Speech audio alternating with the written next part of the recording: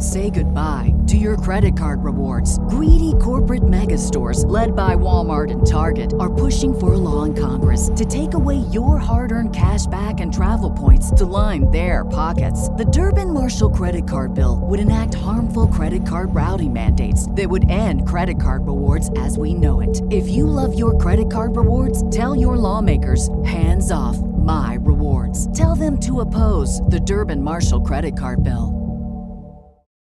So good to have you back, fellow wanderers. Thank you for listening to our journey through Middle-earth together. Today I'll cover the fall of the siege against Morgoth in a mighty battle. I'll be analyzing the chapter called Of the Ruin of Beleriand and the Fall of Fingolfin from a book called The Silmarillion, written by J.R.R. Tolkien and published after his death by Ballantine Books in 1977. Welcome. In the Beginner's Guide to the Lord of the Rings podcast, we explore the foundational, epic stories from the deep past of Middle-earth. If you enjoy J.R.R. Tolkien's books, or maybe Peter Jackson's movies, or perhaps you're excited for Amazon Studios' new series, The Rings of Power, and you want to dive deeper into the rich world of Middle-earth, then listen and subscribe. Lagovanian, fellow wanderers. Today's episode date is April 7th. On this day in Middle-earth, in the Third Age, year 2942, Bilbo and Gandalf are returning west to the Shire. In the year 3019, Pippin rises from his sickbed. He had been sick after stabbing the leg of the Lord of the Nazgul weeks earlier, and healed by Aragorn the King. This is adapted from Today in Middle-earth History Calendar on theonering.net. Map check. It is the first age of Middle-earth. The Noldor, a faction of elves, hold a siege against Morgoth, the Dark Lord, in the north of Beleriand. They hope in time to regain the Silmarils, which contain the last remnant of the light of the two trees of Valinor, and Morgoth has stolen. The elves have made alliances with men who have come into Beleriand, leaving a darkness in their past. 455 years have passed since Fingolfin, brother of Feanor, returned to Beleriand, and that's where we begin today. In the 455 years since Fingolfin had arrived in Beleriand, the Noldor had grown content. Their siege against Morgoth in his northern realm seemed strong to them. They did not yet realize that without help from the Valar, their fight against Morgoth was doomed to fail. With each passing year, Morgoth's hatred for the Noldor deepened, and so, on a dark winter night with no moon, he made his attack. The sun and moon, if you remember from a few episodes previous, were gifts from the Valar to hinder the deeds of Morgoth, so I find it significant that Morgoth would choose this time to make his attack. Winter, night, no moon. He has crafted the perfect conditions for him to make a surprise attack against the Noldor. The first assault came as, quote, great rivers of flame that ran down swifter than Balrogs. So immediately the grassy plains that separated the Noldor from Morgoth were covered in lava, burning and consuming all in its path, including many villages, and many elves could outrun the flame and were lost. Great clouds of smoke and poisonous fumes followed. This would have been a striking sight to behold.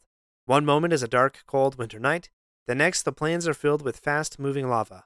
Because of this event, which initiated a months-long battle, the battle was called Dagor Bargolok, the Battle of Sudden Flame. Behind the flowing fires came Morgoth's servants. First was Glaurung, the first dragon. The elves had battled Glaurung a few hundred years before, but then he was a young and soft dragon. Now he had grown to his full strength. Following him came the Balrogs, and then numerous armies of orcs. The darkness of the night, the suddenness of the fires, the haziness of the smoke and fumes, the might of dragons, Balrogs, and orcs. The elves were easily confused and scattered in their defense, and unable to raise any resistance in their front lines. On both the eastern and western flanks of Beleriand, the armies of Morgoth broke the ranks of the elves, and the siege of Angband was ended. Now, let's review quickly how each of the chief Noldorine leaders fared during the battle. We'll start with the sons of Finarfin. Finarfin was brother to Feanor, but did not come to Middle-earth, choosing instead to stay in Valinor. However, his children, including Galadriel, had returned to Middle-earth and took part in the siege against Morgoth. The sons of Finarfin bore the worst of the attack. Angrod and Agnor, two of Galadriel's brothers, were slain early on, alongside their loyal friends of the House of Beor of the race of men.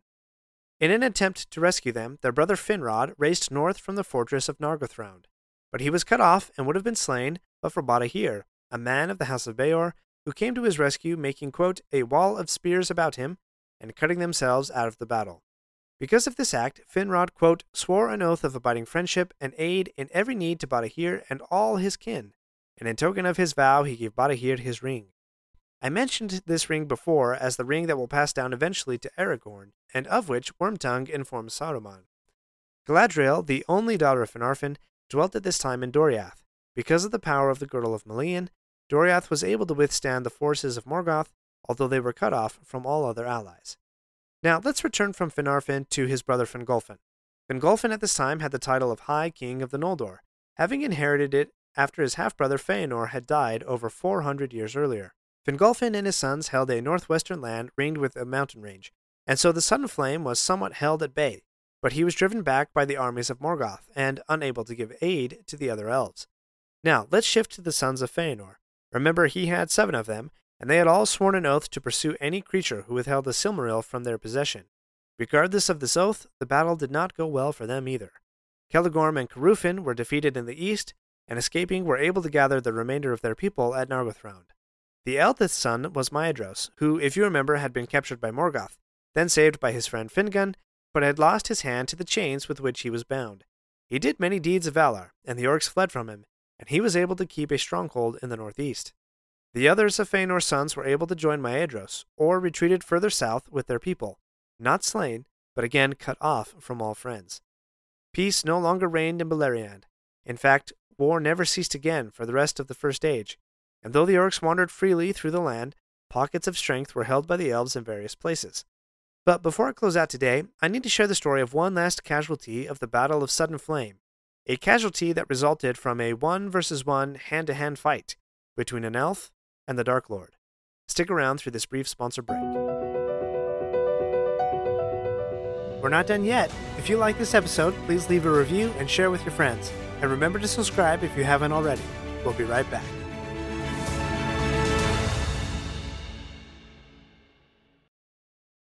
You can be the hero of your own Marvel Comics adventure. Marvel Strike Force is an extraordinary mobile game, a haven for comic book enthusiasts and gamers alike. Lead your own fellowship of heroes and villains to battle against the forces of darkness that threaten the very fabric of the universe. From the menacing Doctor Doom to the formidable Apocalypse, every battle is a chance to prove your mettle.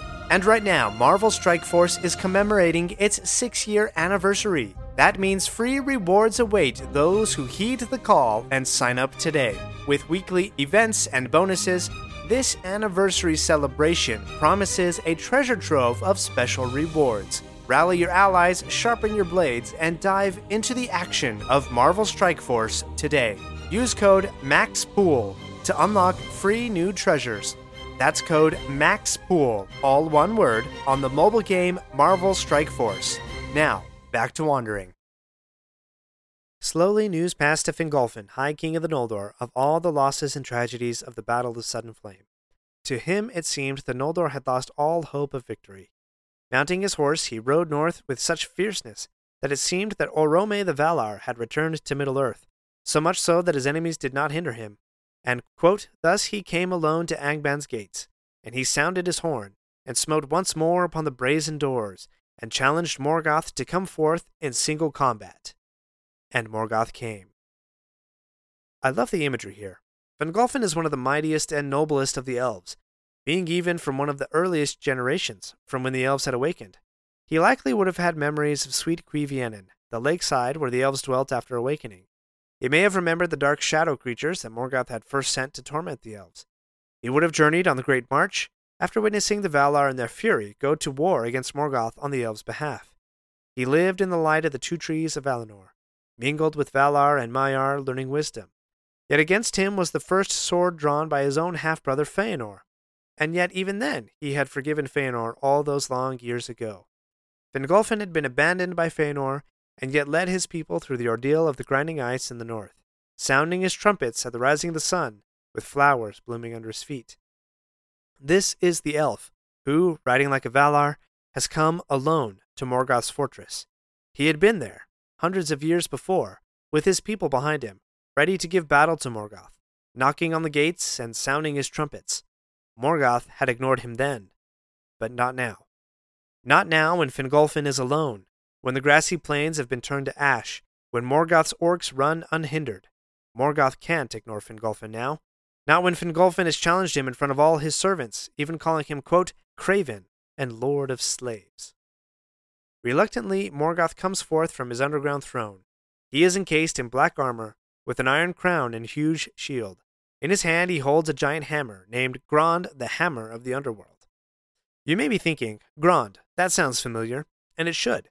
If you've seen the extended version of the Return of the King movie, you would have heard the orc armies chanting Grond, Grond, in reference to the giant battering ram shaped like a wolf that was prepared to break the gates of Minas Tirith. Here's a passage from the Return of the King book. Quote, "In the midst was a huge ram.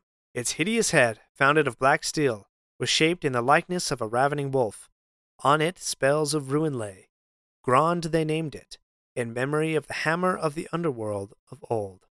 No doubt Sauron knew of the single combat between Fingolfin and his master Morgoth, and in some twisted way he honored his Dark Lord by naming the battering ram after his master's hammer. Like a storm cloud, Morgoth stood over Fingolfin, but Fingolfin is not dismayed. He gleams like a star, being covered in silver mail, with a blue shield beset with crystals, and in his hand a sword, Ringil, that, quote, glittered like ice. I love the contrast in their armor and weapons. Morgoth is clad in black armor with a giant hammer, a hammer that has no finesse to it, that can only crush and destroy. And Fingolfin, shining in silver like starlight that the elves love so much. The crystals in his shield were likely from the shores of Valinor, gathered by the Teleri long ago, and his sword glitters like ice, reminiscent of that horrible crossing in the north. Morgoth raises the hammer to crush Fingolfin, but he springs to the side, and is able to pierce Morgoth's foot. 7 times he was able to dodge the hammer and wound the Dark Lord. But he could not withstand it for long. He grows weary, and Morgoth begins to crush him with his shield. 3 times Fingolfin is able to push Morgoth off and rise again. This number intrigues me. 3 times Fingolfin is able to rise again from being crushed. Returning to Grond, the battering ram built for the gates of Minas Tirith, the ram hit the gates of Minas Tirith 3 times, and the gates held. But on the 4th hit, the gates broke. Fingolfin stumbles into one of the large pits made from the hammer, and Morgoth is able to press him into the dirt under his foot.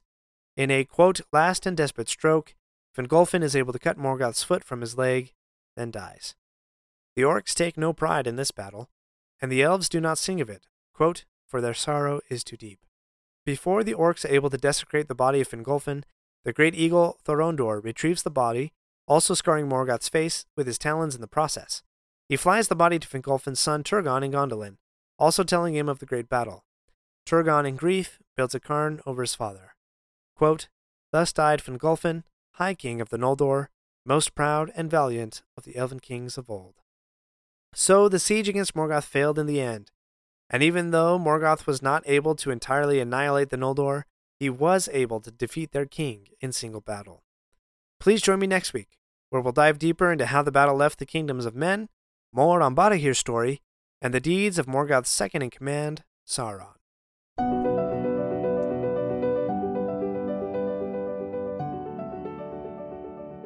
Hi friends, if you enjoyed this episode, let me know by subscribing, leaving a review, and sharing with your friends. For feedback on the show, please email me at lordoftheringspodcast@gmail.com or find me on Instagram at Beginner's Guide LOTR Podcast. Until next week, remember, not all those who wander are lost.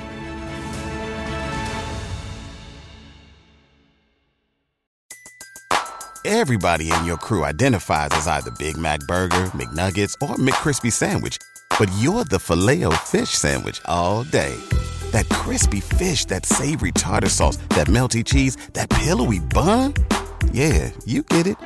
Every time. And if you love the Filet-O-Fish, right now you can catch 2 of the classics you love for just $6. Limited time only. Price and participation may vary. Cannot be combined with any other offer. Single item at regular price. Ba-da-ba-ba-ba.